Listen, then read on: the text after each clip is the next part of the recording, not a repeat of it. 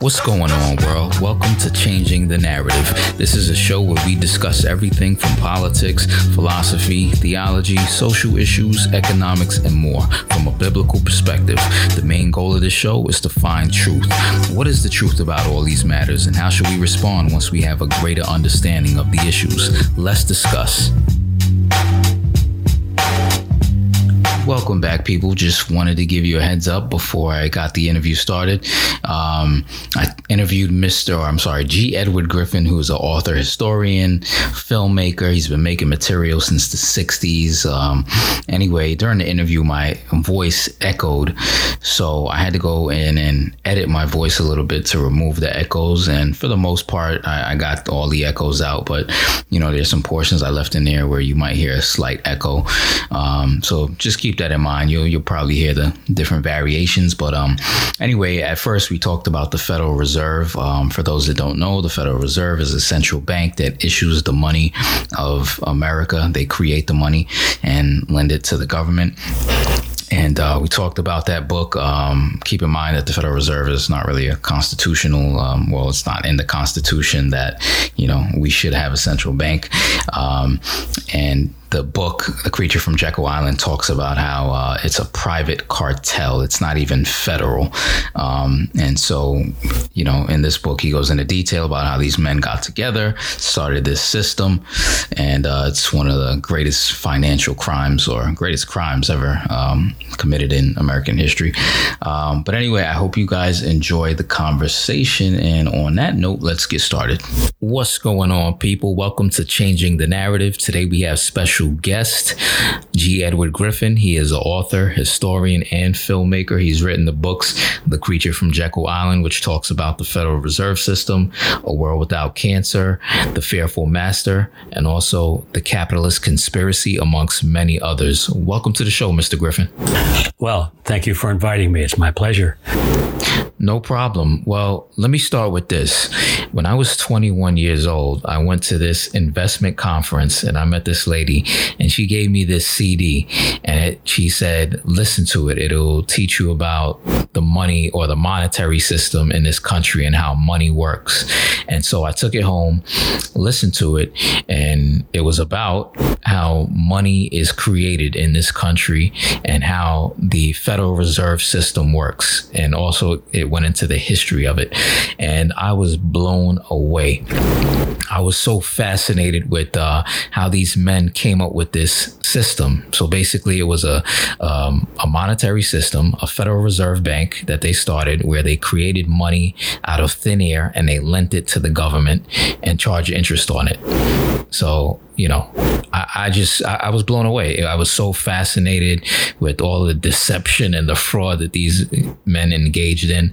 And eventually I gave it to my grandparents. I think this was around the 2008 crash. And one day they called me and they said, man, this guy predicted all of this.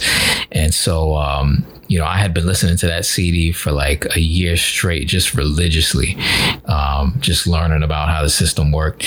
And also it led me down a rabbit hole of information. I found out about the John Birch Society and other types of information. But I just want to commend you on that. Well, you're very welcome. And you can't understand how thrilled I am to hear you say that, because that was the payoff for writing that book.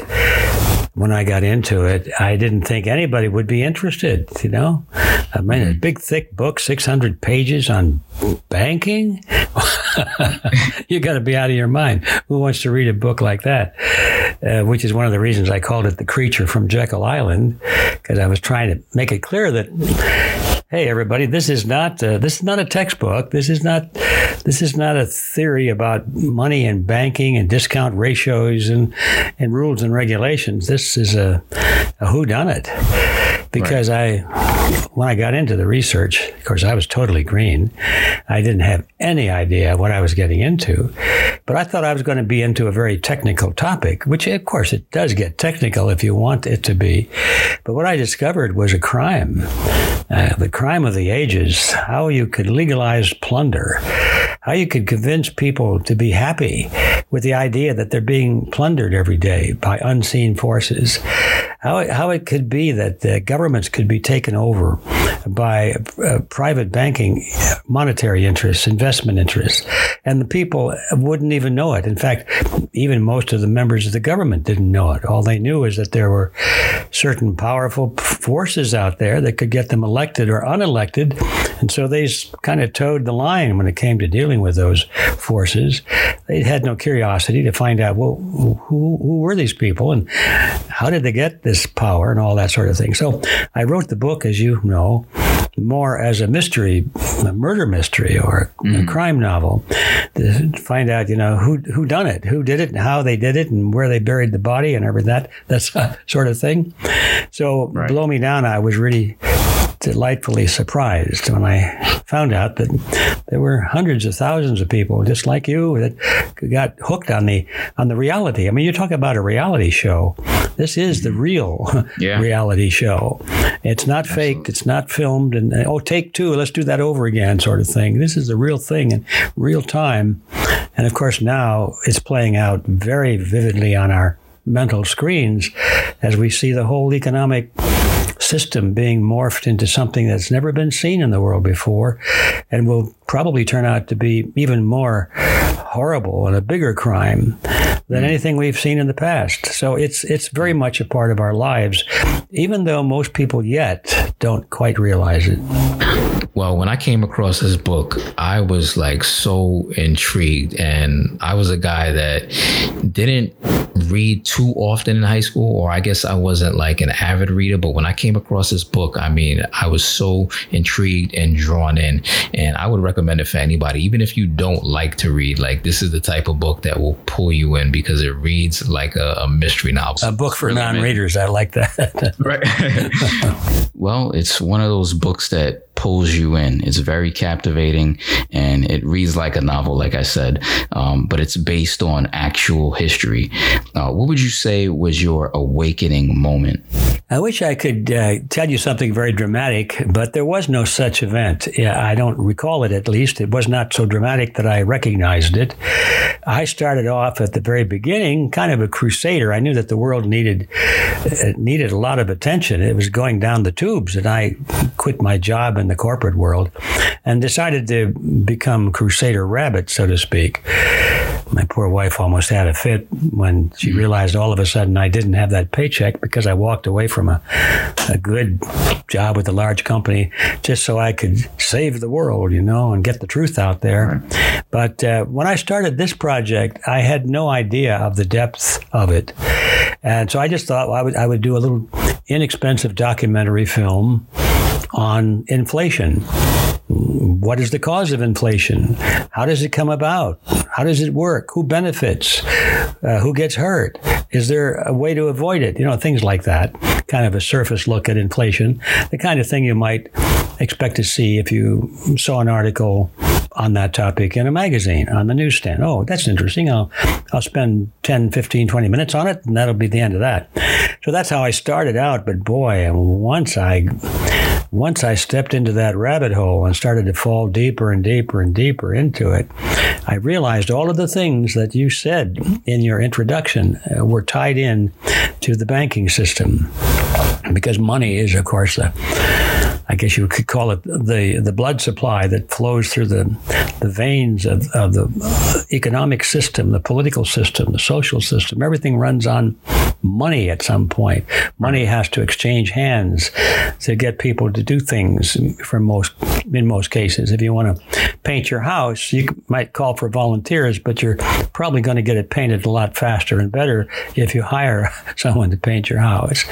So the same thing is true of most things in life. So money is, in the middle of every human interaction there is.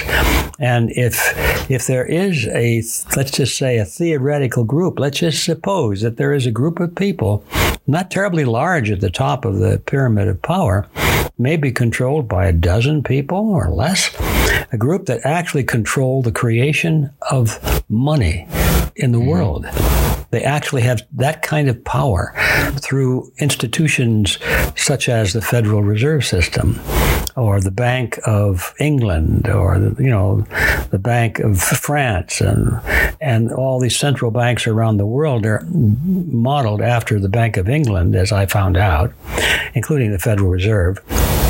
And if you realize that all these groups, these banks, the heads of these institutions know each other intimately, and they meet regularly in Basel, Switzerland, and in places like the Bilderberger Group, and all of a sudden you've got a peek inside a room that you didn't know existed, and it looks like it's a secret society in there. I mean, these people don't want you prying in there. They're doing things that they don't want you to know about, and so you have to be kind of a busybody, a researcher, even a writer of books, and goes digging into the history of these things to see what's going on in those rooms.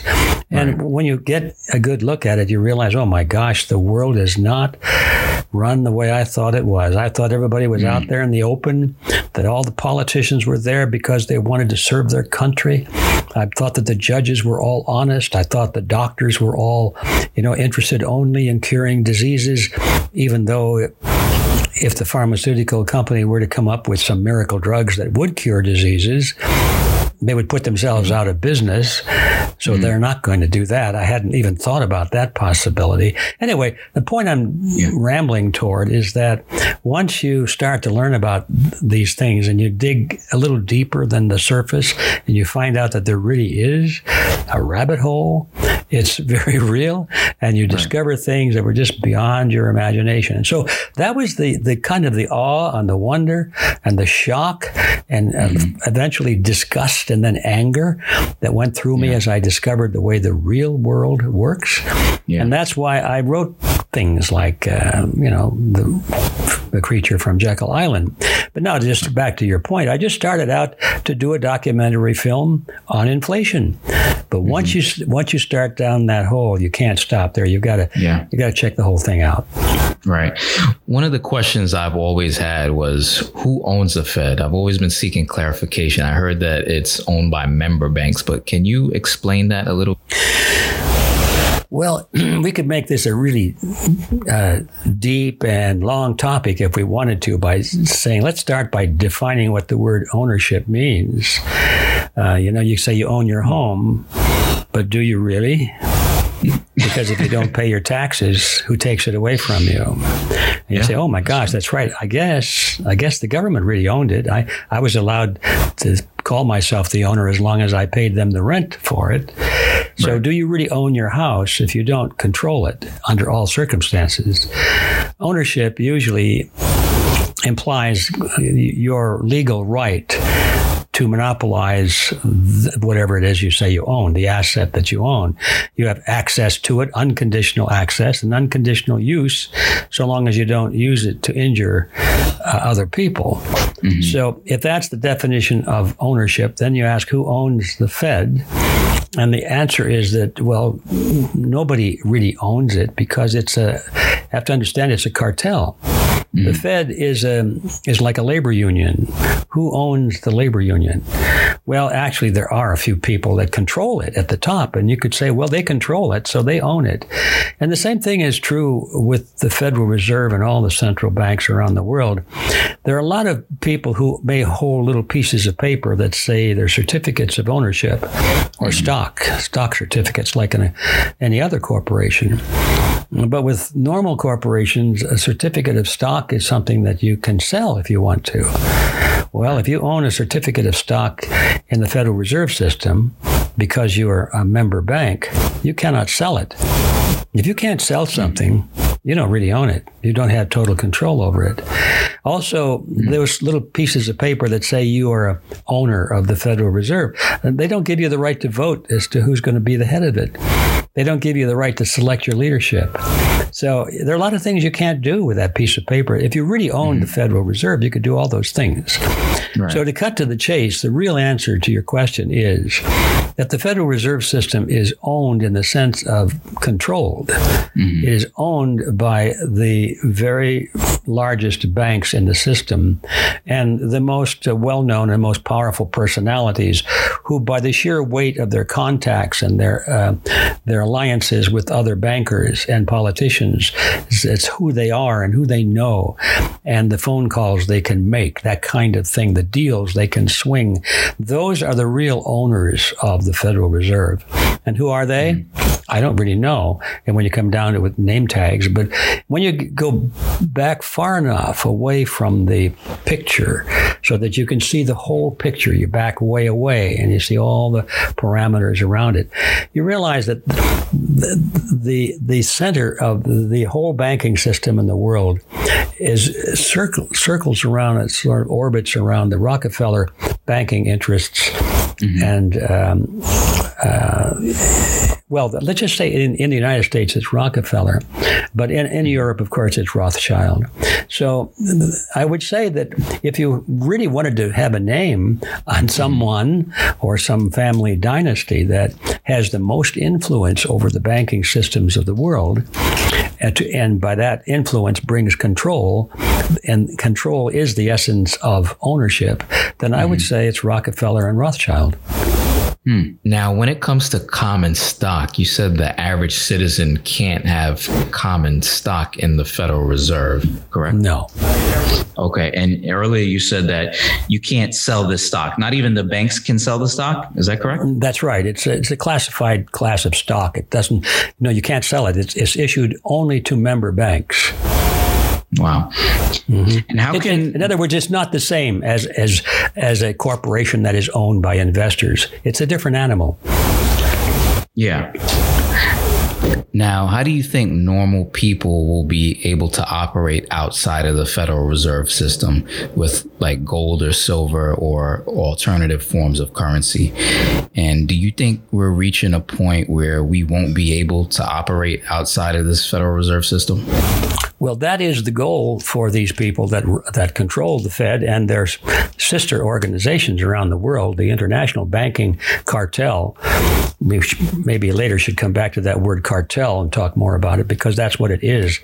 We're dealing with a cartel, and it's not a bank or a government agency. It's a private cartel of banks. Right. But the plan of the directors of this cartel is to have the whole world without options to go anywhere else for monetary exchange except through their system. And they have been tightening the noose on that ever since the Fed was created in 1910. I mean, at first, the Fed was just, well, there it was. I mean, you didn't have to use Federal Reserve notes if you didn't want to, because there were plenty of bank notes out there. The banks were issuing their own currency prior to that. Just about every major bank in the world had its bank notes, and they were circulated side by side with each other. Some of them were discounted substantially if they were unknown banks. But the large, reputable banks of the world, their bank notes were gladly accepted because of the reputation and the tradition of those banks. So people were using non-government money throughout all of history. But of course, government money was as soon as government got the idea that they could use legal tender laws to force people to use their money and not the private money, and start using the power of the police state to punish you if you didn't, or if you created an independent money, which might be very good money, but they would call it counterfeit because it wasn't government money. And so from the very beginning, the battle was on to gradually eliminate all forms of alternate currencies. And that noose has been tightened gradually every year ever since 1910.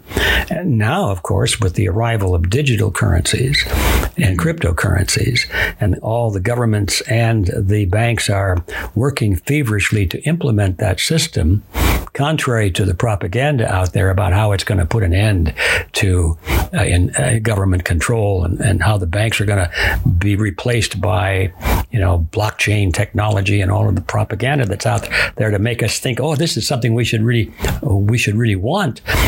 Contrary to that, the banks and the governments are working feverishly around the clock to develop their international network of cryptocurrencies, because then current cash in your pocket will disappear. Because it's practically gone now, because people are voluntarily using credit cards and checks and so forth. But behind all of that, you've always got the option to go to the bank and say, I want a bunch of $100 bills or something like that. And you can go out and buy dinner with cash. As long as people can do that, they have a certain amount of privacy, a certain amount of freedom of action. But once that all disappears, and the only way that you can buy or sell something is to use the establishment's crypto monetary system, and you have no control. You can't withdraw it. You can move it from one place to another, but you can't get it out into your hands. So if you're not a good boy and girl and you do something they don't like, all they got to do is to say, we think this is a dangerous person now. They're endangering lives. You're a terrorist. Maybe they're terrorists or something, or they're crooks. Maybe they didn't pay their taxes, so they'll throw the switch and all of a sudden your currency stops. This is where it's headed, and it's moving very close to that point right now. I used to think that, this might happen in maybe another 30 or 40 or 50 years. And now these people are talking about the next 10 years. Yeah, I feel like we're rapidly approaching that point, and it's right at our doorsteps. Would you say that we live in a monetary dictatorship, so to speak? We do have some alternative currencies we can use, like gold or silver, but for the most part, we operate on the dollar or the Federal Reserve note. Yes, I think your word is well chosen, because the dictatorship could always use an adjective to narrow the definition. What kind of a dictatorship is it? There are military dictatorships, there are economic dictatorships, there are religious dictatorships. I think you could put almost any word, tie it to the word dictatorship, and you'd have something to think about. You might even argue that today we have an information dictatorship, because these people control the channels of communication, and the information that the average person gets is so twisted and filtered that it's impossible for most people to come to an intelligent conclusion or understanding or have an opinion, really, because it's all based on partial or false information. And that is really the basis of a dictatorship, because the mind is the strongest weapon a man has in his self-defense. And if you can subvert his mind and convince him that black is white and that good is bad and vice versa, and enlist him on the forces of evil, and he'll be thinking he's doing good, like all these poor people running around wearing masks today. They really think they're helping. They think they're helping to protect the lives of people. They're good people, but they don't know that the information they've been given is so twisted and filtered and false that they're killing people. So if you can control the minds of people through information, I would say this is an information dictatorship that we're living in today. Yeah. Well, what countries would you say don't have a central bank or a system like the Federal Reserve that controls them, or are there any? I can't think of any. I think I read it one place. I'd have to go and look up the name of the country even. But let's just say there are none. Effectively, there are none. All the banks of the world effectively now are part of this international system. All the big banks, if there are a few little banks like a Ma and Pa bank down in Hoboken someplace, or Timbuktu, I don't know, they may exist. I hope they do. If they do, I'd probably go and try and make a deposit in one of them, but nobody would recognize or honor their checks. So I don't know whether that would be of any value. But I'm going to give you the simple and probably the logical, correct answer is that they all are that way. They're all based on fractional reserve banking. They all work on the same principle that money can be created, not so much out of nothing, although that is true, but it's even worse than out of nothing. They create money out of debt. In the world today, money comes into existence only when somebody wants to borrow it. If all the debt that people have, personal and government and institutional debt, if all the debt were paid back today, 1 second after that moment, there would be no money in the world, because it would all be extinguished. That's kind of an interesting and sad circumstance when you think about it, because it means that debt can never be erased, or nobody would dare try it because it would ruin everything, wouldn't it? Wow. So we've got twisted into that kind of an absurd situation. So all the banks have to play that game in order to swim in the pool, and that's what you have. You use the breaststroke to swim in this pool, and the breaststroke in this case is debt-based money. They're all that way. Yeah. Wow, that's disappointing. Has there ever been anyone like a Rockefeller or a Rothschild or someone with that amount of wealth or influence that has been willing to abolish the Fed or overturn the system, or maybe use their wealth and their influence for something good? Is there anyone like that? With that type of... I'm trying to think of anybody other than maybe a monk somewhere in a monastery who might be that self-sacrificing that they would give up the greatest treasure that's ever been held in the world in order to help the common man. I mean, you and I think we would do that. Maybe we would, maybe we wouldn't, if we had that much wealth and power and we'd become used to it and we're born into it and that kind of thing, you know? I don't think it's possible because of human nature being what it is, which is one of the reasons I like the free enterprise system. Because if you assume that merit and ethics and morality on the part of human beings is going to be the thing that drives a system, which we would like to believe, you're going to be disappointed because there's always somebody that doesn't have the morality and the good instincts that you and I have, or we think we have. And so they're going to be corrupted by the temptation of money and power, and the system is always going to go toward corruption. So you need a warrior class to combat that. And now you come back to a philosophical issue. In my mind, it's a philosophical issue that's been around since the beginning of time, and that is the eternal conflict that is expressed in the concept of the yin and the yang, you know, the good and the bad. It seems like a natural law of the universe is that for every force, there is an equal and opposite force. For every, to hold us to the planet, there's a gravity that or either pushes or pulls us, depending on how you define that, to the planet. But then the planet is pushing back when we hit this hard surface. And so there's a meeting of the opposite forces. And here we are as we think life exists, only because we have equal and opposite forces holding us in place. For every up, there's a down. For every left, there's a right. For every in, there's an out. For every good, there's a bad. So, for every evil, there's a good. So, how can you design a system where you can say everybody, everything is going to be good without evil? It's not going to happen. So, the reason I like the free enterprise system, and I come back to that, is because it recognizes, perhaps unintentionally, but it recognizes intrinsically in terms of the way it functions, it's the natural law that everybody pursuing their self-interest will counter each other's evil instincts, and they'll defend themselves and help others. Charity and all of this gets in, and it's distributed over hundreds and hundreds and hundreds of millions of people, each competing with each other for their self-interest. And the forces of good and evil, up and down, buy and sell, yes and no, all the issues that we hoped some wise man or committee would solve are solved automatically because of the natural forces out there in nature, the competition of human beings against each other. And the ultimate form of enlightened self-interest is that you don't go around killing people. because if you do that, you're going to live in a system where somebody's going to kill you. You don't go around stealing things, because if you do, somebody's going to steal from you.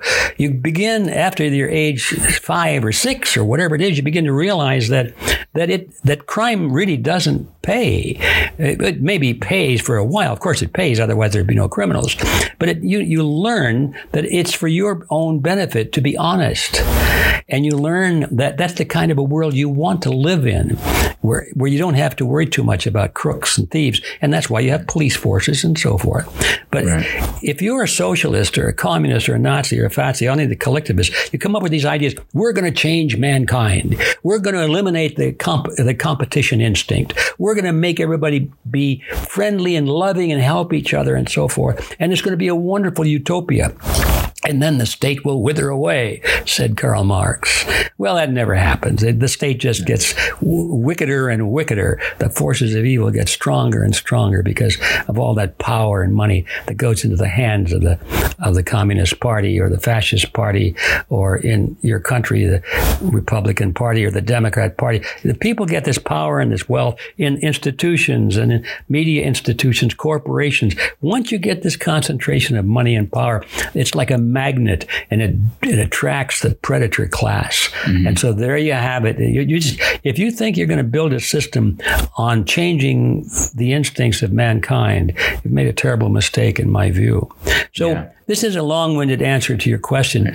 Will this ever change? I think it will, but not until we allow the free market to be the decider, to be the ultimate force of making decisions of what we should do. Let the people at large make those decisions and not rely on a president or a committee or a Congress or a board of directors or some group of wise men, because those are the very people who will be corrupted by that power. Yeah. Well, yeah, I do believe crime doesn't pay, but well, I guess that depends. If you're a Rothschild, then it does pay. It pays, yeah. And that's one of those things. Of course it pays. Otherwise, there wouldn't be so many criminals. Right. Now, let me ask you this. Something I've always been interested in was the income tax. From my understanding, the income tax was set up during the same year as the Federal Reserve, and it was put in place to pay off the interest on the debt that the Federal Reserve created for the government. And I'm not sure if I have all that correct, but how is the income tax, or how does the income tax relate to the Federal Reserve? There are a lot of views on that, and my view is pretty simple. Maybe it's oversimplified, but I've forgotten the name of the fellow who was a member of the Federal Reserve Board of one of the Federal Reserve banks, so-called, one of the divisions, and he wrote a paper. Gosh, I wish I could remember his name. It's in my book, by the way. Anyway, he wrote a paper shortly after World War II when he talked about the purpose of the income tax. And he was one of the originators, by the way, of the withholding tax system. He was one of the people that dreamed that up and helped institute the government withholding of taxes from your paycheck. And he wrote a paper, I guess it was based on a presentation he made before some banking organization. And here's what he said, in essence. He said, now that the Federal Reserve is in existence and we can create money literally out of nothing as much as we want, and the people will accept it, of course, because they have to. There's a law in the books that they have to do it. As long as we can do that, then taxation no longer has the purpose of raising revenue. That's kind of an interesting thought.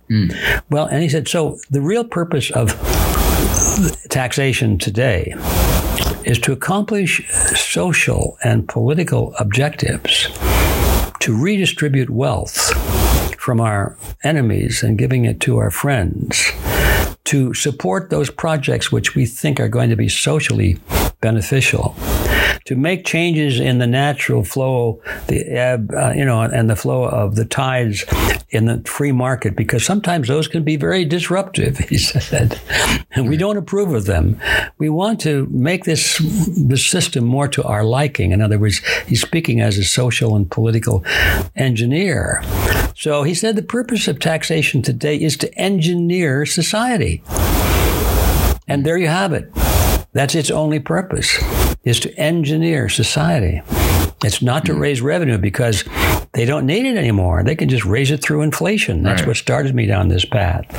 In fact, we're going to see a lot of that. They're printing, or not printing, but they're creating money now at a rate never before imagined, even imagined. And when you think about it, there's no way that they can think that that'll ever be repaid, or that the system can go back to normal, as they like to call it again. Why are they doing this? It's because they're just going for broke, and they're saying the system is going down. And as it goes down, we want to buy up all of the assets. People are losing their homes, right? Because they can't pay for them. So we'll buy them up. We'll create the money. Now the government will own all the homes, all the factories that went bankrupt, and the people will be starving. So we'll send them money. Now we own the people, as long as they depend on us for their weekly or monthly check. And we will own all the automobiles. We will own all the hotels, all the airlines. We will own everything. And so it's no longer an economic system for exchange between free people. It's a system of enslavement. Right. Maybe I should get a job with the government. No, I'm Lots kidding, of luck. I mean, A lot of people think that way, by the way, and of course they become crushed in the system.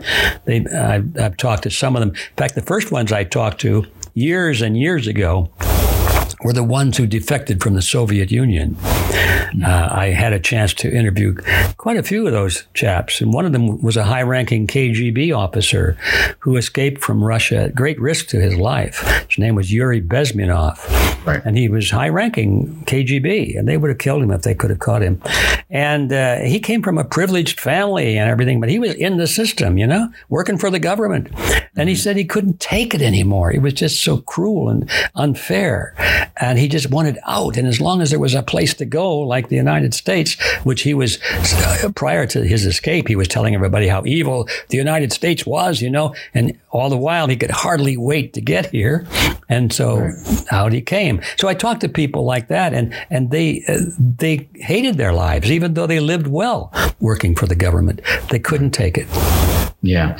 Now, I've heard that countries like North Korea, Cuba, and Iran don't have central banks or are more independent in terms of their economy. Like they don't have as much control over their economic system. Is that true? I'd have to think about that. I guess the honest answer is I'm not sure whether it's true or not. I do know that if they don't have a banking system that's an exact parallel of ours, meaning a central bank, they've got something very close to it.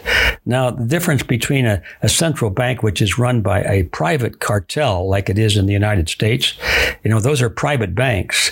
Now, in some countries, and maybe even in our country, the time may be coming when there'll be no difference between owners of the banks and owners of the government or operators of the government. It's all welded together. That may change form subtly, but the essence of it will not change, and that is that it's not a free enterprise. It's not a free market enterprise. It's a market for issuing and controlling the flow of money as a means of controlling people. And it may change the rules a little bit and the structures. Maybe it won't be through the banks, but as it is already, let's face it, there's little difference between the banks and the government. People from the highest levels of government in the economics, for example, the Secretary of the Treasury, take a look at who they are. The Secretaries of Treasury always come from the banking world, don't they? And of course, when they're through with the banking world, they go back into the government again. It's a rotating door, a revolving door. Government and powerful corporations are becoming one now. We've come to the point where I think it's technically correct to say that we don't have to worry about the government taking over the banks, because the banks have already taken over the government. Right. Yeah. Now, also in your book, The Creature from Jekyll Island, you talked about JFK and this executive order that he signed. And a lot of people have the misconception that he was trying to shut down the Fed, or he signed this executive order to shut down the Fed.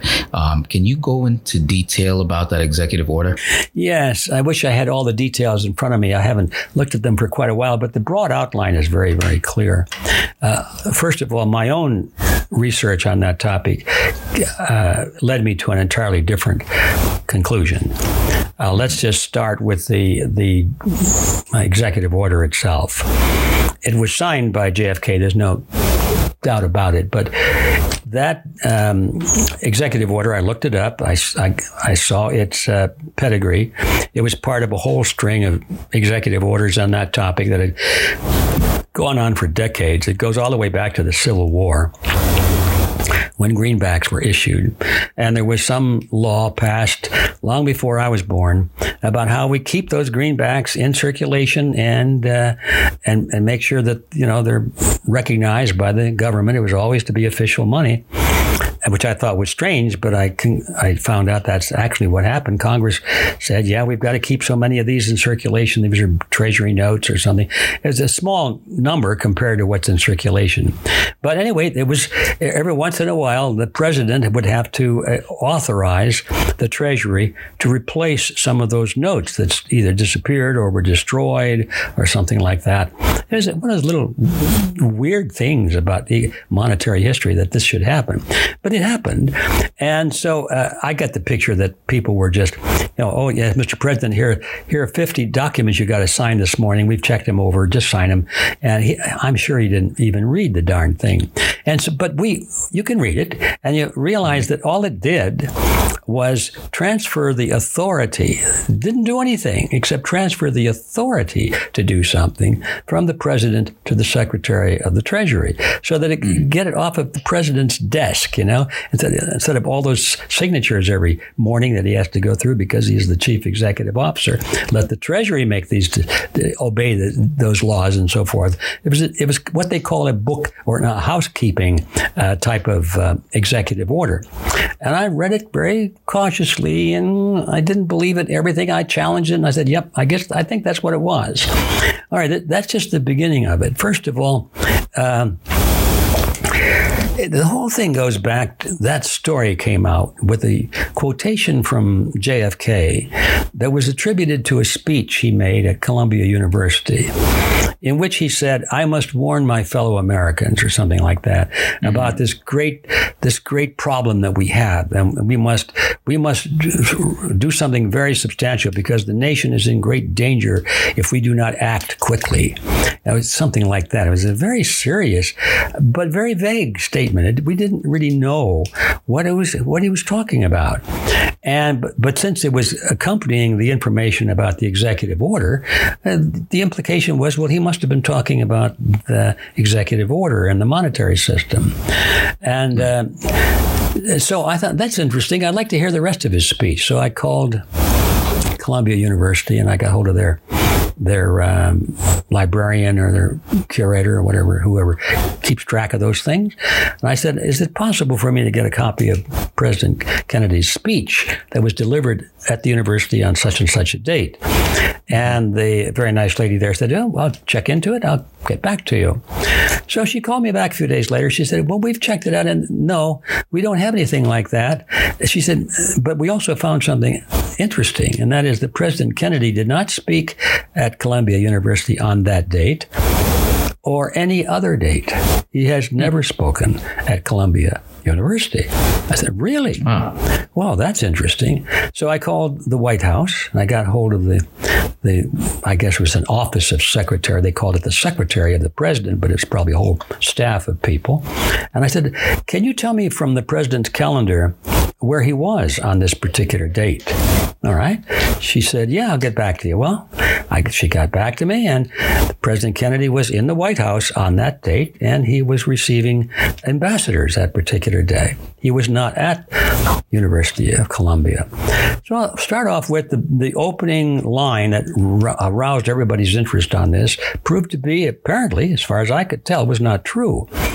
So then I went further. I just started checking and questioning all the way down the line. And the fact of the matter is that what this really did was inconsequential. And President Kennedy was always a friend of the Federal Reserve System. Now, this people aren't going to want to hear this because they love President Kennedy. He's a martyr. He was shot. He was killed, and he gave great speeches. And he was against communism. There's no question about that. And we love President Kennedy. But the fact of the matter is, Kennedy was a graduate of the London School of Economics, which was sponsored by the Fabian Socialist Society. Kennedy was an internationalist in every sense of the word.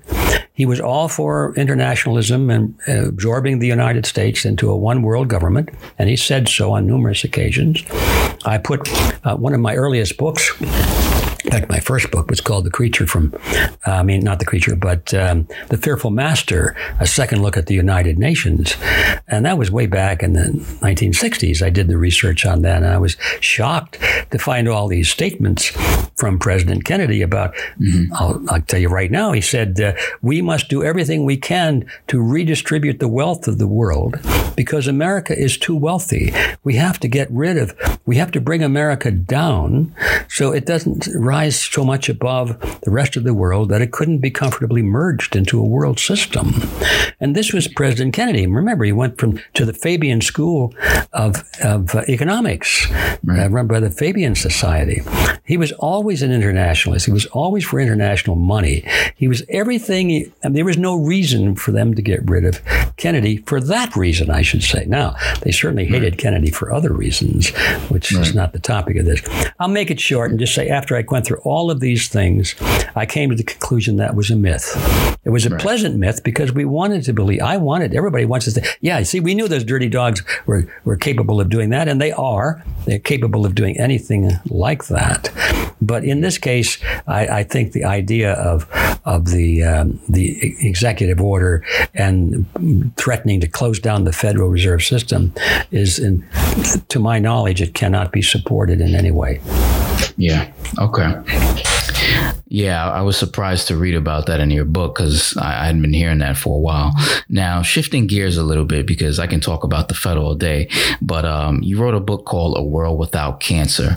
And there was a section that intrigued me, and that was the Rockefellers' influence on our healthcare industry.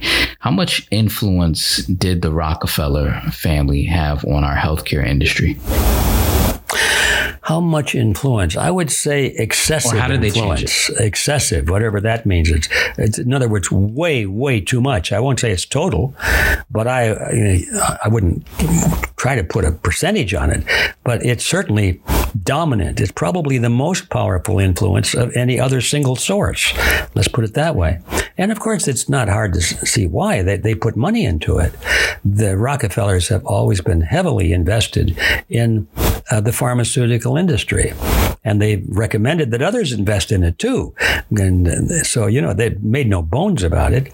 I did find at one time it was hard to find out how they were invested in it because they work through street names. They buy up companies and then have companies and investment firms and funds invest in the pharmaceutical industry. And you don't know who the ultimate source of the money really is.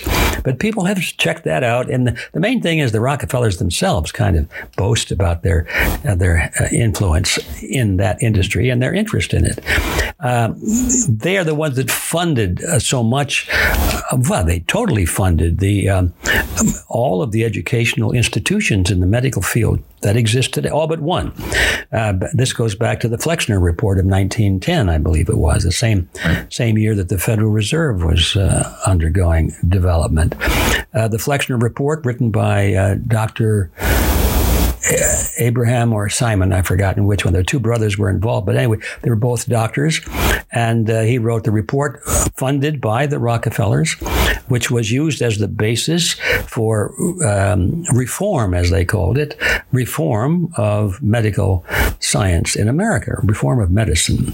There were a lot of quacks out there in those days who could get a medical degree by mail. Today, you can't get a medical degree by mail. You have to go through quite a rigid training program, and a lot of them come out as quacks, regardless of how much money was spent. Whereas back in the old days, there certainly were a lot of quacks who were pretending medical knowledge, but a lot of them, even though they didn't have medical degrees, had pretty good medical knowledge from their grandmothers. There was a tradition in every society. There's a tradition of of medicine that comes down from the past, much of it very, very effective. And I might add, I learned lately that some of it is more effective, I believe, than even our most modern techniques of treating diseases. But that's a side story. So the point is that having written the Flexner Report, which demonstrated the terrible condition of medical education in America, then the Rockefeller started offering tremendous amounts of money as grants to the teaching institutions, medical institutions around the country, who would accept the money and accept with the money control over the curricula. And of course, that's easy to do.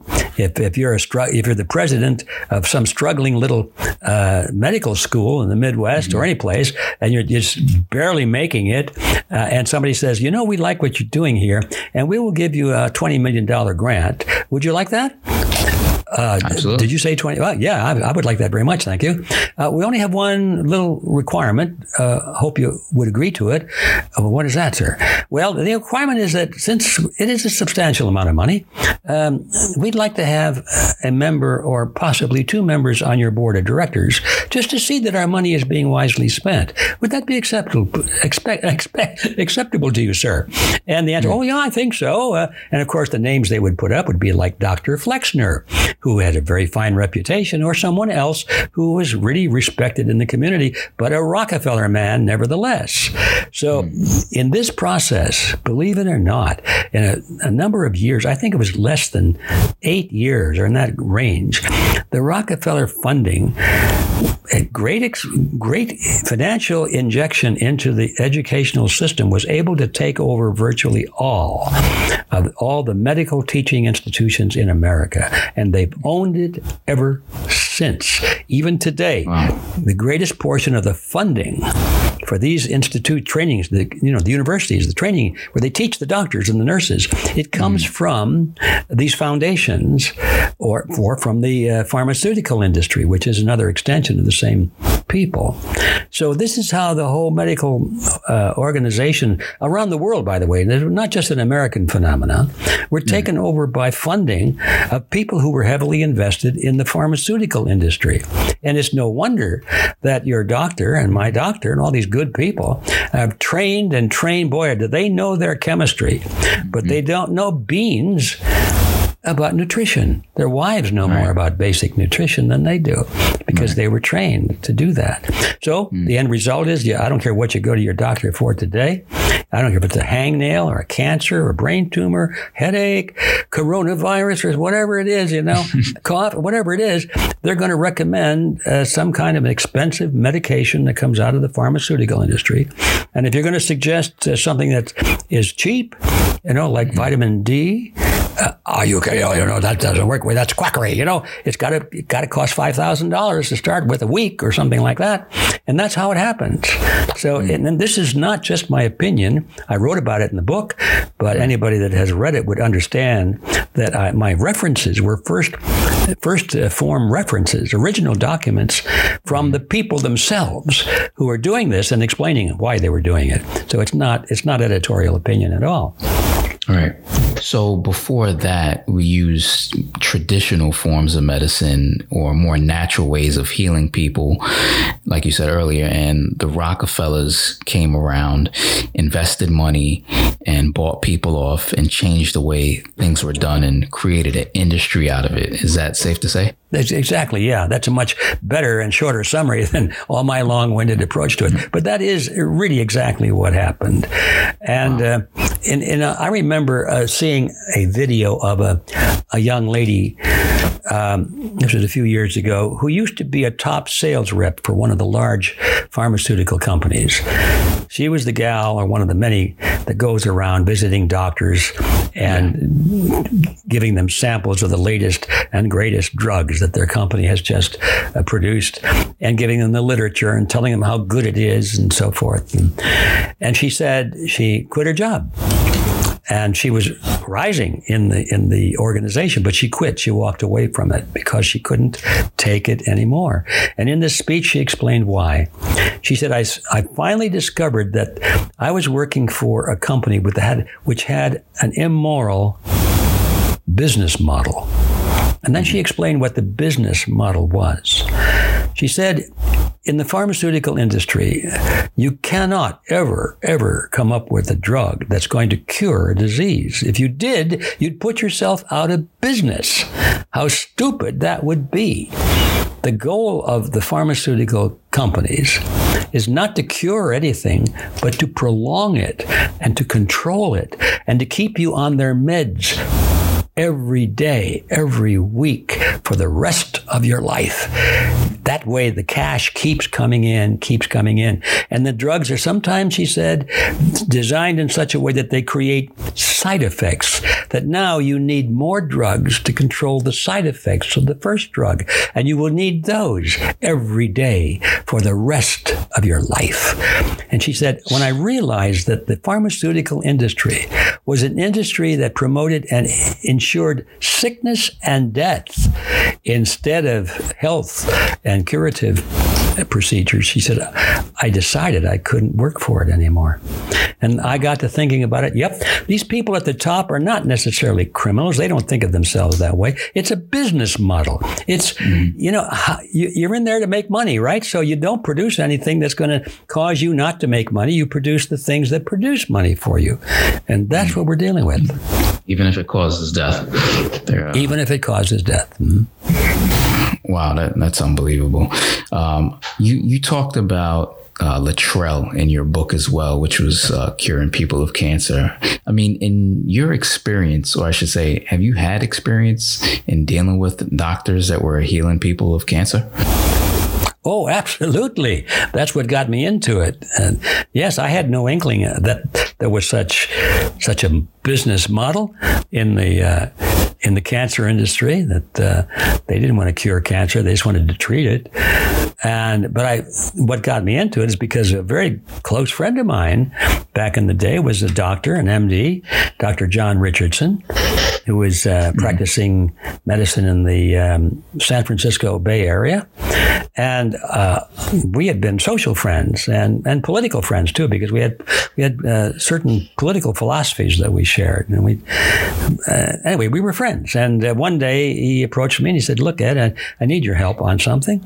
He said, "I'd like to help me write an article." I said, "Well, sure, John, if I can. What's it about?" He said, "Well, I'm using a substance in the treatment of cancer," and he says it's working amazingly well, better than anything we've ever had. And he said, I've been so successful that I've attracted attention.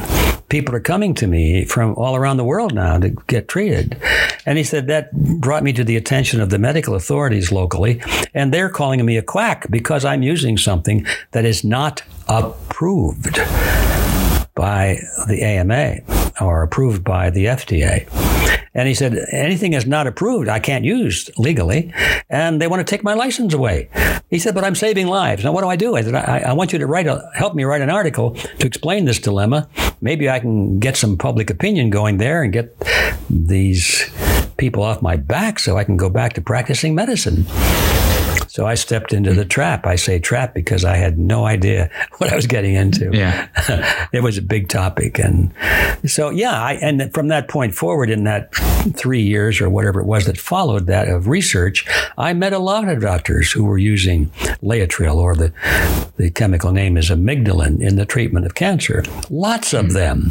And corresponded with some and heard about others.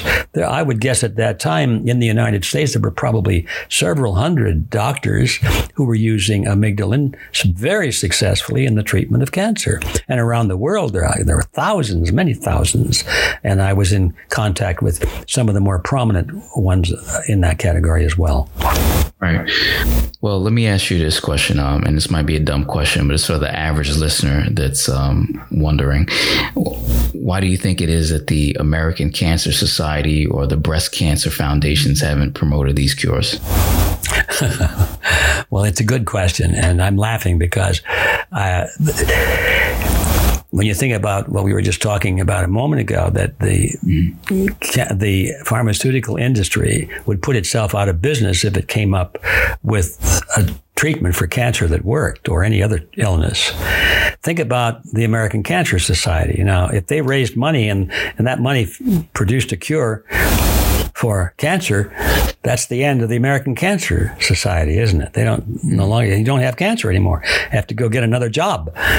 So there's a built-in negative bias there that probably is never spoken, probably never thought too seriously about because it's uncomfortable to think about. But just imagine, here you are raising money, and you've got millions and millions of dollars, and you have a choice of giving it to somebody who is just going to plunge it away on the usual chemotherapy that makes people sick and maybe kills a lot of people. It doesn't really cure it. And hopefully prolongs their life. It, in other words, treats the disease instead of curing it. And you know that as long as you do that, you'll have the next year the need will be just as great. And you go out and raise another $100 million. Or you can give it to somebody like Dr. Ernst Krebs, who has something found in nature that actually gets rid of the cancer. Who are you going to give it to? You think hard about that, especially if you ask your colleagues, shouldn't we give some money to these alternative doctors and these researchers? And their colleagues are going to say, are you kidding, man? Why, all of our government grants will dry up. Well, they'll call us quacks. They'll fire us from our positions at the university. We'll be out in the street pushing a shopping cart. And that's really what goes on. I hate to think that the world is this corrupt. To be honest, I know it's a hard lesson. Yeah. Also in the book, you talked about cultures around the world that were free from cancer or had diets that prevented them from getting cancer. What cultures are those? Well, the ones I wrote about in the book, the one in particular that I wrote about in the book, I think was the most clear example, and that's Hunza. Hunza, northwest Pakistan, that's near the Soviet, or what was the Soviet Union. It's a little hidden place up in the mountains there in the Himalayas. It's very inaccessible for a long time. In fact, the story Shangri-La was really written about Hunza. It's very hard to get into. You risk your life back in those days to get in. Walking along at the edge of the cliffs with a sheer drop down into the ravine, you're inching along and the boulders are falling off. And then finally you get into Shangri-La, or in this case, Hunza. It's a real place. And fortunately, there were several people that made it in there. A couple of research teams that went in there, and they interviewed the people, and they met the Shah, the ruler of Hunza, and they took pictures, and so the photographs came out. A couple of people wrote books on it, and I came across those books and got hold of the people and verified to my satisfaction that the stories were totally true. And the story is very simple, that these people in this remote area don't have cancer.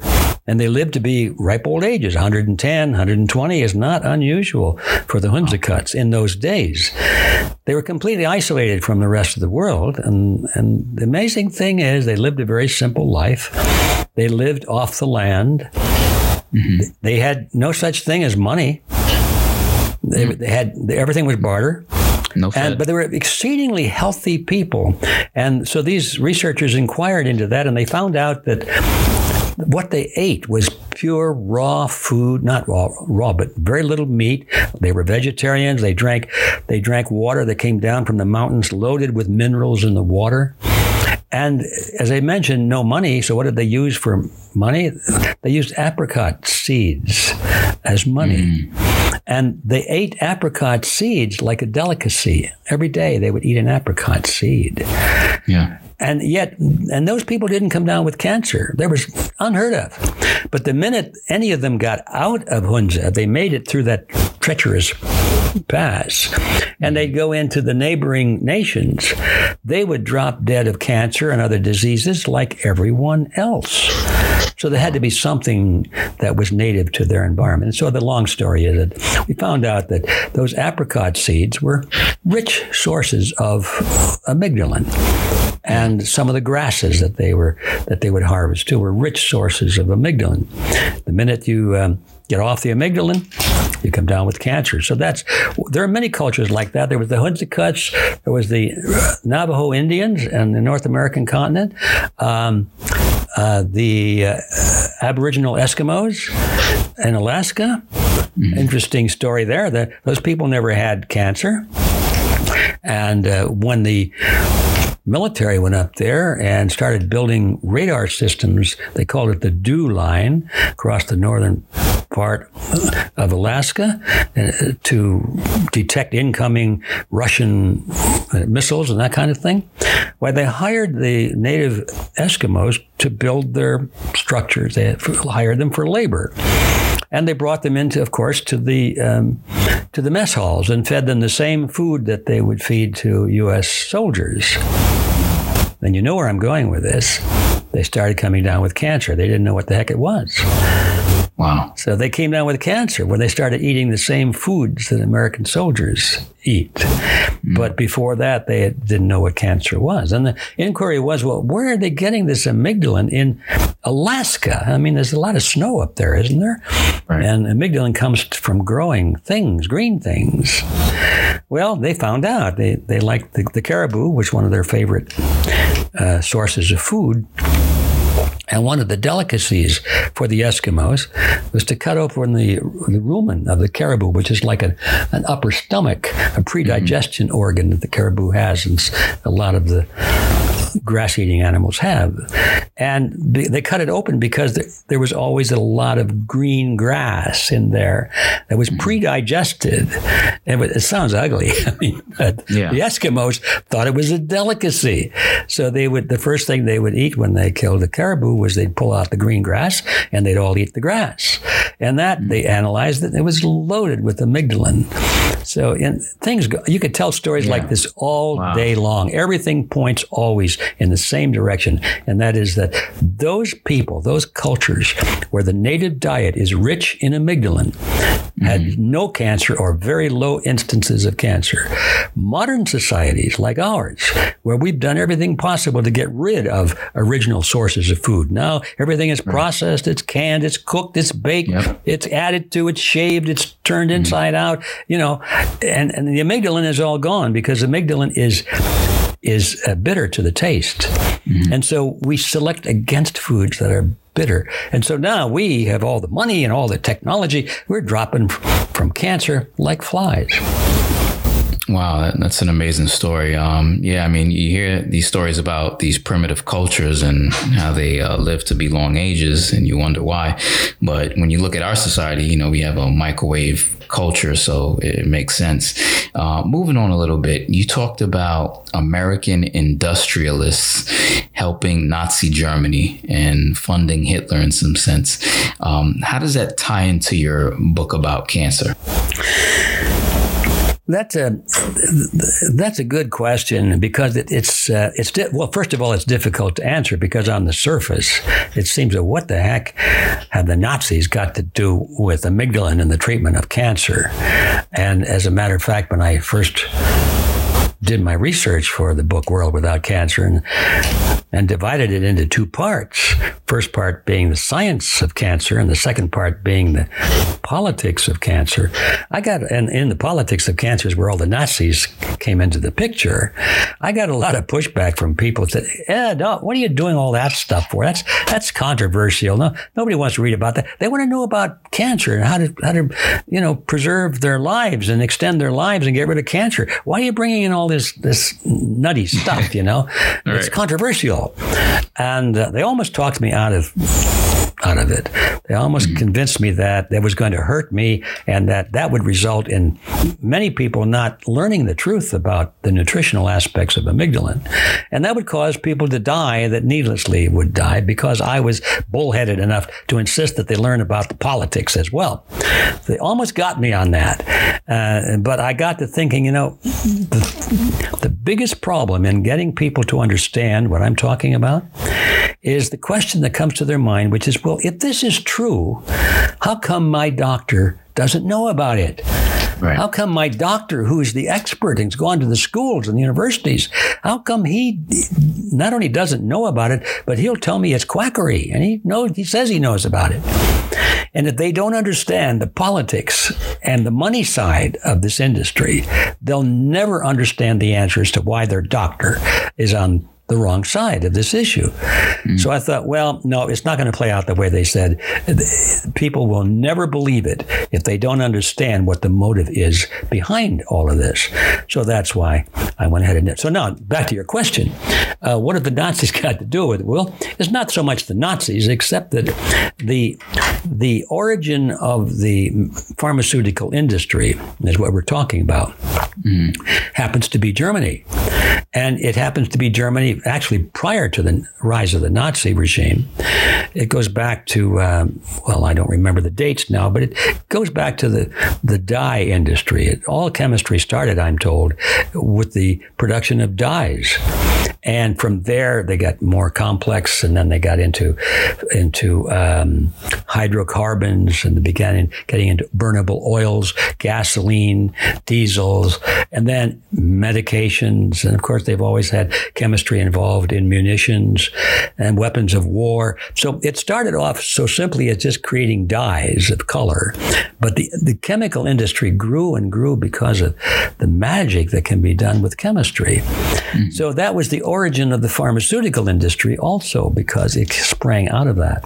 Well, by the time the Nazis were rising to power, the chemical industry had formed into probably the largest cartel even to date that the world has ever seen. It was called IG Farben. If I can remember that German, I think it's Interessengemeinschaft Farbindustrie.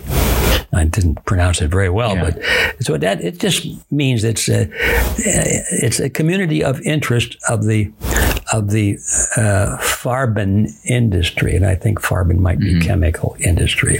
So in other words, translated, they're just saying it's a cartel. It's a chemical cartel. And it was huge. And they had, when I say huge, I mean it was not only in Germany. And they'd gotten all these companies together, and they'd formed agreements with each other not to compete and to operate sort of in unison. And they'd done that. They'd created cartel partners around the world, most heavily in the United States. There wasn't a single, I don't think, any major chemical company in America that wasn't involved in IG Farben. Because of these cross contracts, in a cartel, the individual competing members enter into contracts with each other to eliminate or reduce competition between themselves, and that means they share patents and processes, and they divide up on territories, they fix prices, they do all these, and they squeeze out the competition. All of that is what goes on in any cartel. So this all came to bloom in Germany at the same time that Hitler was rising to power. So that's where the Nazis came into it. And not because it was about Nazism, but it was about the rise of the chemical or the pharmaceutical cartel at a time and a place where Nazism was the center of all of that. So they got entwined almost accidentally. But when it came to the Nuremberg trials, and some of these criminals were taken in and cross-examined, naturally the question came up about what were you doing with medical experiments? Were you killing people? Were you doing unethical medical experimentation? Were you, what was going on with this IG Farben business? And that's how it came to pass. That's why it was in my book. I thought it was an important part of the history for people to understand that the origin of the pharmaceutical industry had some very dirty, dark secrets in it. And those ethics were carried forward. I mean, it's just about achieve your objective, make your money, get your power, and let the chips fall where they may. If people have to die, they have to die.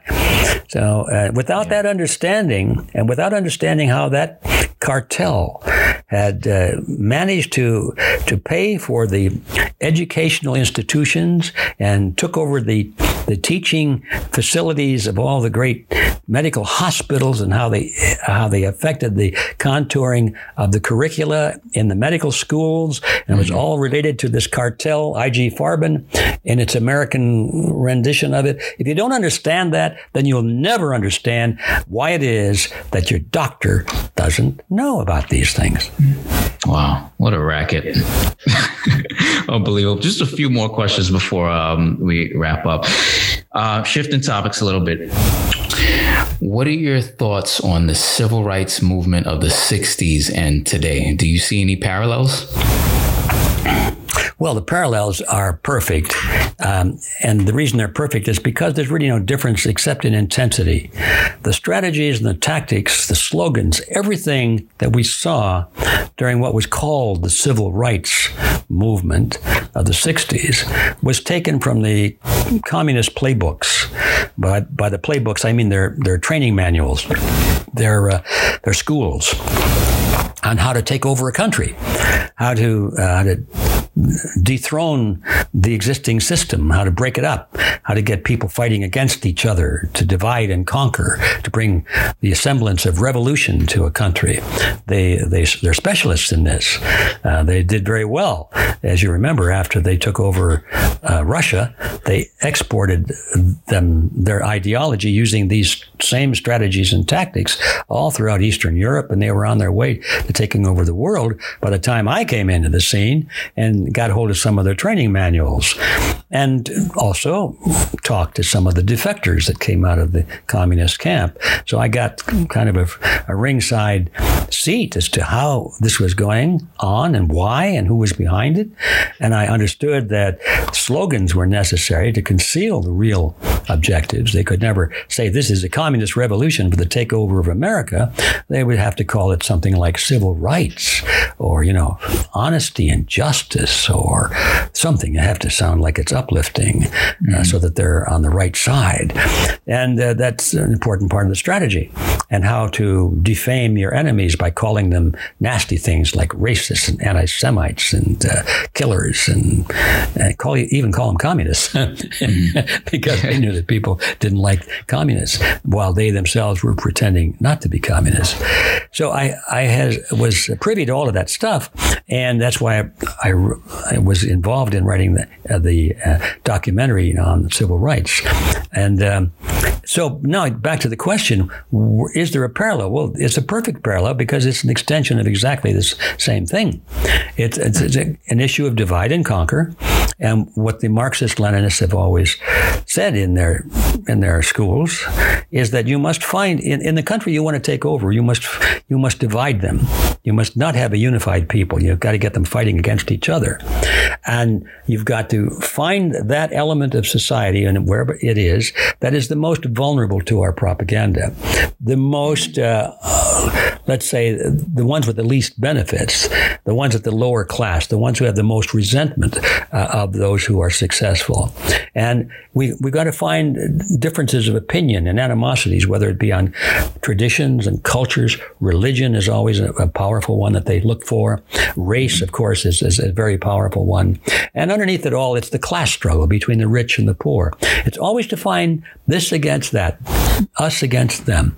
And that's the basic theme behind all of the communist strategy, the us against them. Yeah. And so they decided back in the 1920s, that in America, the weakest point in our structure, our society, was race, the division between black and white and other races as well. But the black and white issue, they said, this is the one that provides the greatest opportunity for us to create animosities, to get people mad at each other and hating each other.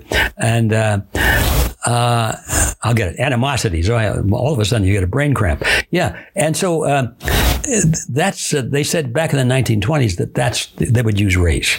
And so I produced the film on that. Well, today they're using race still, but now it's gone beyond that. The arguments, the slogans are much more heated. They're much more angry. And of course, the people undertaking the revolution, they will call it a revolution, are much more numerous now, and they're much better funded. Back in the day in the 60s, the agents who were in the United States were funded by Russia, by the Soviet Union, and their front groups. So it was money that came out of another country. And it probably, I don't know what the amounts were, of course, but it wasn't anywhere near the amount of money they're getting today from George Soros and from the deep state. Because you see, they have to fund both sides of a revolution. They have to pit people against each other. So they'll fund both sides. And so we have, in America, you got a group on the one side, the black agitators and the haters and the destroyers. And then you've got on the other side, supposedly, this artificial opposition, which would be the white nationalists, the white supremacists, the guys walking around with swastikas on their armband, and that's supposed to be the other side. And all the good people in the middle of both colors are, what's going on? And this doesn't represent me. But they think they have to choose up between one of those sides. That's the trick, They control both sides, and then you have to choose one of their sides, and that's where the wars start. So, to answer your question again, the strategy is the same. The only thing is the intensity is much greater now, and I think they're getting ready to go for broke this time. Yeah. Well, some people might respond and say, well, Ed, what about blacks that were concerned about civil rights and they wanted to have equal protection under the law, during the 60s? Was that movement not genuine? Are you saying that there was an agenda? I'm saying that movement was not genuine, exactly. I'm saying that the motivation in people's minds was genuine. Anybody that thought, more than a second or two would understand that there was validity in that goal. But that's not what it was about. That's the point. That's the facade. That was the banner they carried. But when you examined the people themselves and what their true motives were, they didn't care about that. All they wanted to do is to come to power. They wanted to bring down the existing system and come to power, and they were willing to use whatever slogan might have merit to it, and that one did. So it was not a genuine movement. It was a genuine sentiment in the minds of most people, but that was not what the movement was about. The movement was about revolution. And do you think the leaders of that day, like Martin Luther King and others, were aware of this, or were they being used? I think both is probably true. It's hard for me to imagine that Martin Luther King was not aware of the strategy that I'm talking about, because I know that in his younger days he had attended some of the communist training schools. And the reason I know this is because I've seen photographs of him in those schools. Now, that doesn't mean he's a communist revolutionary, but I know he knows about it because he was there. And you see some of the other comrades that were in that little group. It was like it looked like it was a hotel room almost, it was a small room. And that was, I forgot what it was, a Southern Conference Leadership or something like that, leadership conference. Right. And it was a communist front. Everybody knew that. So he had to know. It's hard for me not to believe that he didn't understand the strategies. Now, that doesn't mean that he wasn't sincere, and it doesn't mean that he wasn't used. I'm not saying that at all. But he did actually promote the one side of this, the nonviolent side, and that was an important part of the program is to present one side, which was calling for legislation, to present that as the acceptable, the moral side to be on. And I'm glad you brought it up, because the thing I tried to make clear in that old documentary that came out, was revisited a few months ago, is that the classic communist revolution calls for two types of revolution. There's a violent and a nonviolent. Most people have heard only of the violent revolution. And of course, that's bad enough to bring a country down with violence. But in countries like ours, advanced countries, where the people are used to a legislative process, and it's not an old dictatorship, it's not like a banana republic or something like that. People in America and in Europe, most European countries, are used to going to the ballot box and deciding things with their ballot rather than with guns and bayonets and bombs on the street. So in those cases, the comrades say, you use the violence in the street to scare the hell out of people. And then you have your other agents who are in government and in the media stepping forth and saying, okay, the only way we're going to avoid this terrible, terrible violence is by passing legislation to give them what they want, or part of what they want. And then you take a look at the legislation, and it's the building of communism, step by step, but legally, using the legislative process. And that is the nonviolent phase of revolution. And that's the one they're using in America today. All of this violence and all the burning of the buildings and the hatred and the bashing of police cars and all of these things, that's primarily theater to scare everybody into accepting as reasonable this insane legislation that's going through Congress that is nothing more or less than the building of communism. And you know what's funny is that when you look at the civil rights era or the civil rights legislation and you look at today, I think they're trying to use it to apply to transgendered individuals. So they can apply it to anything. Yeah, it's something that these poor people are downtrodden and they need their rights, and therefore we need more legislation which will take away your freedom of choice in some way or increase your taxes. You know, the two go together. A solution for all the problems they come up with, no matter what it is, transgender, whether it's poverty, whether it's race, I don't care what it is. They always have two solutions. You got to have more government power and more taxes. Right. And it's not like, transgendered people don't have rights as it is. Well, let me ask you, how were blacks supposed to get equal rights? I wasn't alive during that time, but I've heard stories. But what avenue should blacks have taken for equal rights? I think the black people at that time were taking the correct action, and so were the white people. And then, in other words, they were gradually responding to enlightened self-interest in a free society. And I tell you, I was born in Detroit, Michigan. Okay. I was born in 1931. You can figure out how old I am. And we had a huge black community in Detroit at that time. And we got, as far as I know, we had a big race riot, but that just like our modern race riots, there weren't many actual people that participated in that. I think most of those people even then were paid agitators and rioters. There are a lot of dummies that got in the streets and looted because they'd, a free TV set or something.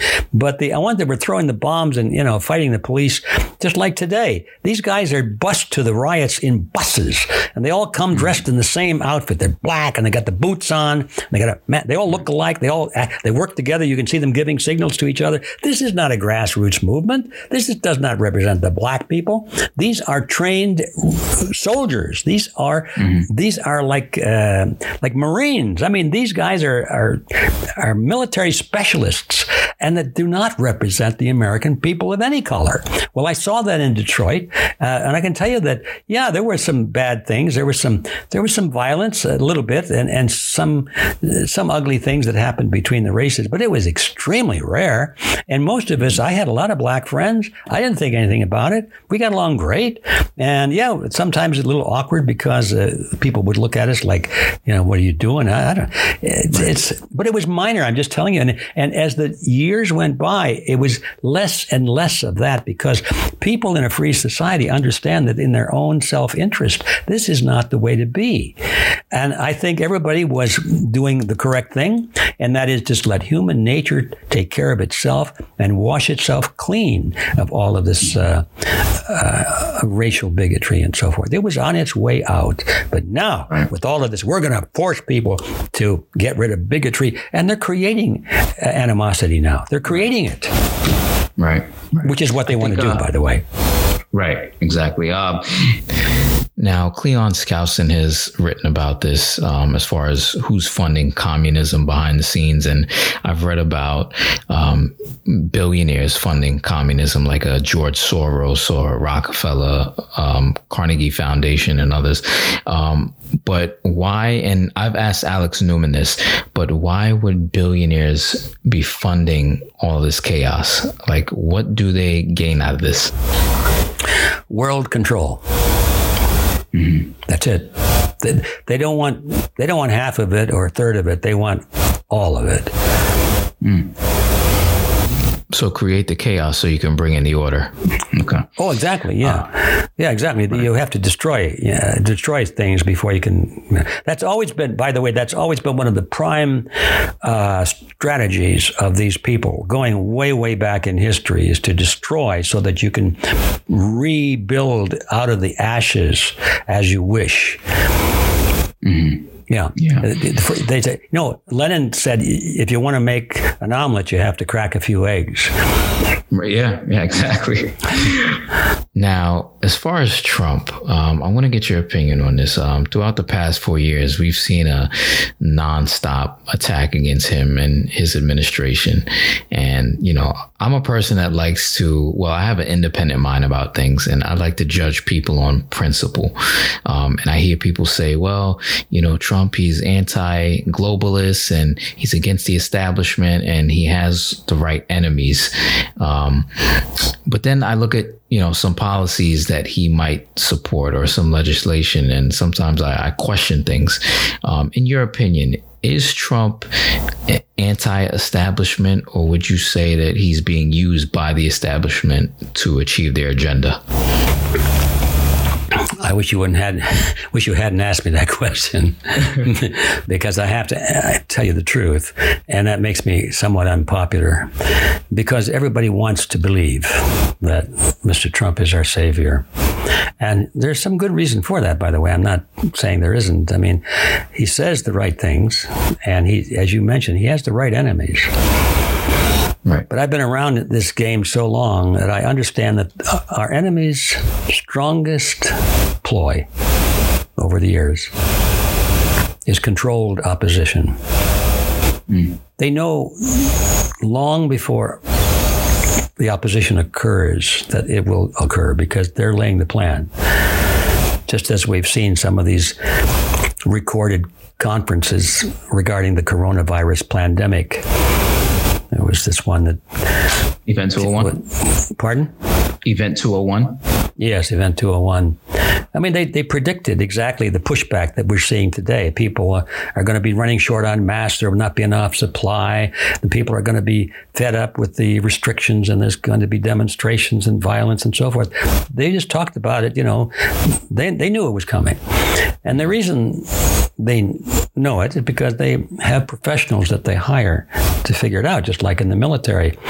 When they're trying to figure what they need to do in the future, they work out all kinds of scenarios to see, this could happen, this could happen, this could happen, and if this happens, then that will happen. So nothing takes them by surprise.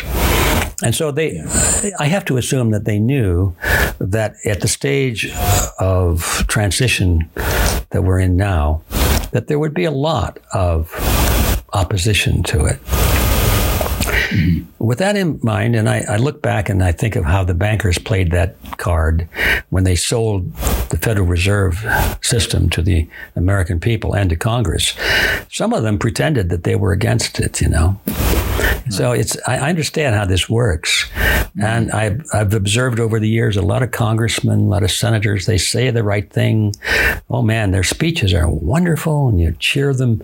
And they even sign on to a piece of legislation. Like I remember Congressman Ron Paul came up with a bill to edit the Fed. And I was surprised he got 500, 600 co-signers on it. I said, why? These guys are co-signing it. And then a year later, when it came right down to putting it on the House, almost all of those guys took their signatures off. Now, the voters remembered when they put their signatures on, they supported them, but very few of them knew that they ever took their signatures off. They just didn't know it. And time again, I've seen politicians, mostly politicians, say the right thing. Oh man, they're good at that, but they never follow through when it really comes to a vote.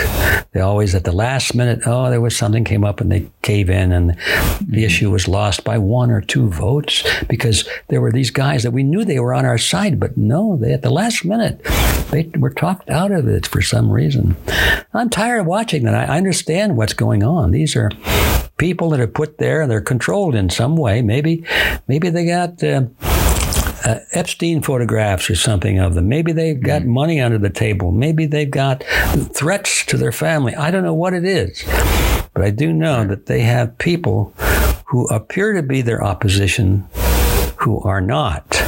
Now, ask me who they are, and I don't know for sure. Now, I take a look at Mr. Trump, and I think of his background with Epstein and all of that, and I hate to even think about some of those things, but he would seem to me like a very good candidate to be controlled in some way. I think about his previous career. He said in the early days of the campaign, he said, "You should vote for me because I'm a deal maker. I know how to make deals. I can work with anybody." I thought, is that good? Is that the kind of person I want that can work with the devil, work with anybody? And so I just tucked that away. I always was looking for some evidence of principle in his early years. I never found it. But then I remember about mid-campaign, I read in the paper that Mr. Trump spent a day with Henry Kissinger in Kissinger's New York place. What the heck is... Kissinger is the bag man for the Rockefellers. We all know that. Right. Kissinger speaks for the Rockefellers. So in essence, why was candidate Trump spending a day with Rockefeller? Well, nobody ever said what happened there. They said they spent the day talking. And then I got to thinking, I get it. He said he was a deal maker. He made a deal. What was the deal? I don't know. Wow. I don't know. I just tucked that away. Yeah. So that's in my mind. Now we come down to the career. He's going to clean the swamp. Well, the swamp is still there, ladies and gentlemen. He's surrounded by people. He appointed them. The swamp is still. One of his campaign slogans was, "We're going to arrest Hillary." Yeah. Right. Lock her up. She's not arrested. And now his latest word is, we don't worry about Hillary anymore. I saw a video. In fact, I recorded it. It's on my computer now. During the campaign, somebody asked from the audience, well, what would you do about George Soros? And he's funding all of these violent left-wing groups, and he's a key figure. What are you going to do about George Soros? Mm-hmm. And his answer blew me off the chair. He said, "Oh, poor Mr. Soros. He's got enough trouble as it is. Leave him alone. Next question." Trump said that? Yes. Oh, yeah. I got it on video. He said that. That's his attitude. He's a social associate of George Soros. They go to parties together. Wow. Soros provided a lot of money that bailed him out in the Trump Towers. He probably would have lost the Trump Towers without Soros / Rothschild money. Yeah. I think I have an article on that. I say all of these things, they add up, and I think, golly, what is this?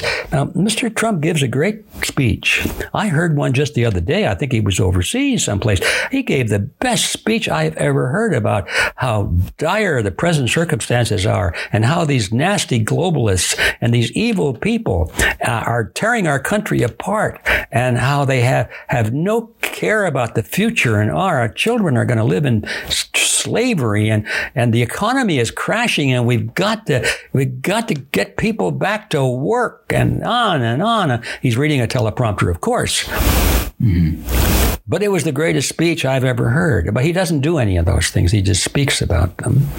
Yeah. And then I saw something, and it was well documented, that before Trump announced for his campaign, there was an organization in Great Britain that is like a advertising agency, you might say, but for politicians, for political purposes. They invent slogans and campaigns. And they're the ones that came up with all the slogans that Mr. Trump used, like "Make America Great Again." Was not his idea. It came from some organization in the UK, paid for by who? I don't know. Probably discoverable. And some other slogans, all of the things, the media, fake news. That was another one that was invented. Fake news and "Make America Great Again," and "Arrest Hillary." You see, these firms, they conduct polls. They find out what people respond to, what they will support, what they want to hear, and then they write the scripts and the speeches. Mm. And I know that this is true now. And so you ask me this question with all of this in my head. I think, God, I hope none of this means anything. Yeah. And I'm thinking, why does not just Mr. Trump, but all the governors and some of the mayors around the country, they let these violent crimes go into the street. They don't do anything about it. They stand down. They talk about how bad it is, but they don't do anything to stop it because they want people scared to death. So that finally, when Mr. Trump is challenging the election, if Biden goes in, there's no riots in the streets. Can you imagine the Trump supporters rioting and burning down buildings? No. But Trump gets elected and contests the election. My God, you got all kinds of apparent reasons for all the violence in the world. It seems logical, right? And the violence leads to martial law, and bingo, that's what we want. Bingo. Martial law is the end game. How else are you going to get it without dividing the people in the streets? And you got to control both sides to make the fight look really, really good. Wow. Man, I had to ask you that because I consider you to be a person with a lot of wisdom. And, I've had a critical eye on these last 4 years. And, I see the fervor and the loyalty that a lot of people have. Oh, yeah. I love these people. Their hearts are in the right place. And God, I hope I am wrong. I hope they're right. I mean, nothing would please me more. But my God, I know too much about how this system works. I've seen it. And that's not how it works. Right. So this wasn't a glitch in the system. No, it was not a glitch in the system. No.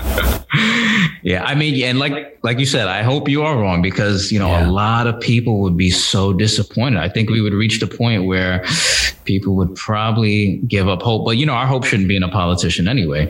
Well, that's the issue here.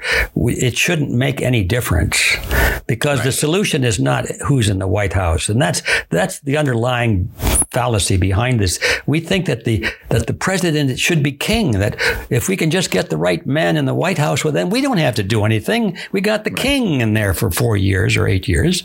And then we worry about it. After that, maybe we get a bad king then. No, we've got to rebuild this system from the ground up, from the local level up. We've got to get people who have no axe to grind, who really are true Americans and have these principles, not deal makers, but principle holders, upholders, keepers of the flame. That's what we need. Right. And they need to start at the local level, the county board of supervisors, the mayor of the city, the board of education, the sheriff. This is how the system has to be built or rebuilt, not from the White House, for God's sake. Right. Even if you had the greatest man in the world in the White House, he's only a bullet away. Yeah, it's true. I think we have to transform the culture. You have to recapture the culture. Yeah, it's reeling right now. It's still there, but it's reeling. It's on the ropes. Right. Now, I asked you this question earlier, but I just wanted to go back to it. We have men like George Soros, the Rockefellers, the Rothschilds, but do we not have people that are equally as wealthy with principle that are willing to overturn the system and use their money for good? Does that not exist? I don't think anybody can come close to their wealth, but I'm sure there are plenty of wealthy people, very wealthy people out there with lots of assets. But they're probably as confused as everyone else. And let's face it, to have a lot of wealth today is almost a handicap because your wealth is, how shall I say this? It's embedded in a cement of rules and regulations and technicalities so that you could lose it very quickly simply by some false claims made against you. So people with great wealth have great worry about losing a great amount. Whereas people like us, well, I don't know about you, but I've got my home, of course, and I love my few little possessions. I love my library. I've got a few trinkets I like. Other than that, I don't really care too much. But still, I worry about losing my home, too. I don't want to be out in the street. But I think that very, very wealthy worry more about losing things because they have more to lose. Right. Yeah. That makes a lot of sense. Well, Mr. Griffin, I thank you for your time. Thank you for your insight. Where can listeners... I wish you hadn't asked me that last question, but I would like to close on a positive note.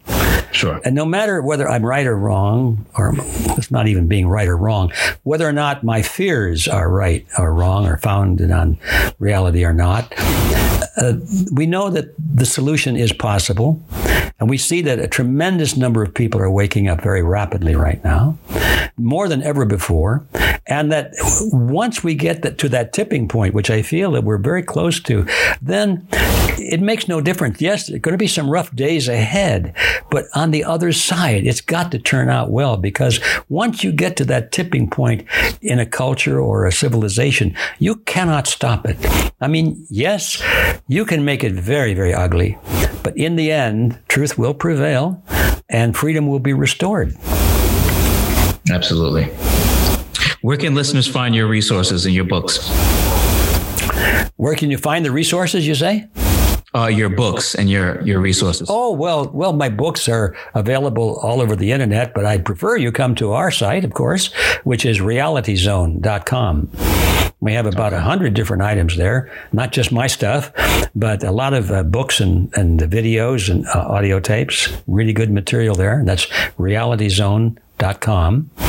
And then for the activities that are going on, I highly recommend you start at redpilluniversity.org and take a look at our repository of information that really backs up most of the things I'm talking about here. So you see, there's more to it than just editorial opinion. There's a lot of facts there. And we're building that all the time. And then the Red Pill Expo, of course, we have 2 of those a year. Our last one was on Jekyll Island. You might find that interesting. It was our most successful event of all so far. And then those who want to really go down the rabbit hole and join us in the think tank, that would be at freedomforceinternational.org. And we have nothing to sell there, just ideas and strategies and plans of how to bring back our sovereignty, our privacy, and our liberty once again. Right. Absolutely. Again, thank you for your time, Mr. Griffin. This was great. Well, thank you for inviting me, and I hope I can come back sometime. Definitely. We'll continue this. God bless. Thank you.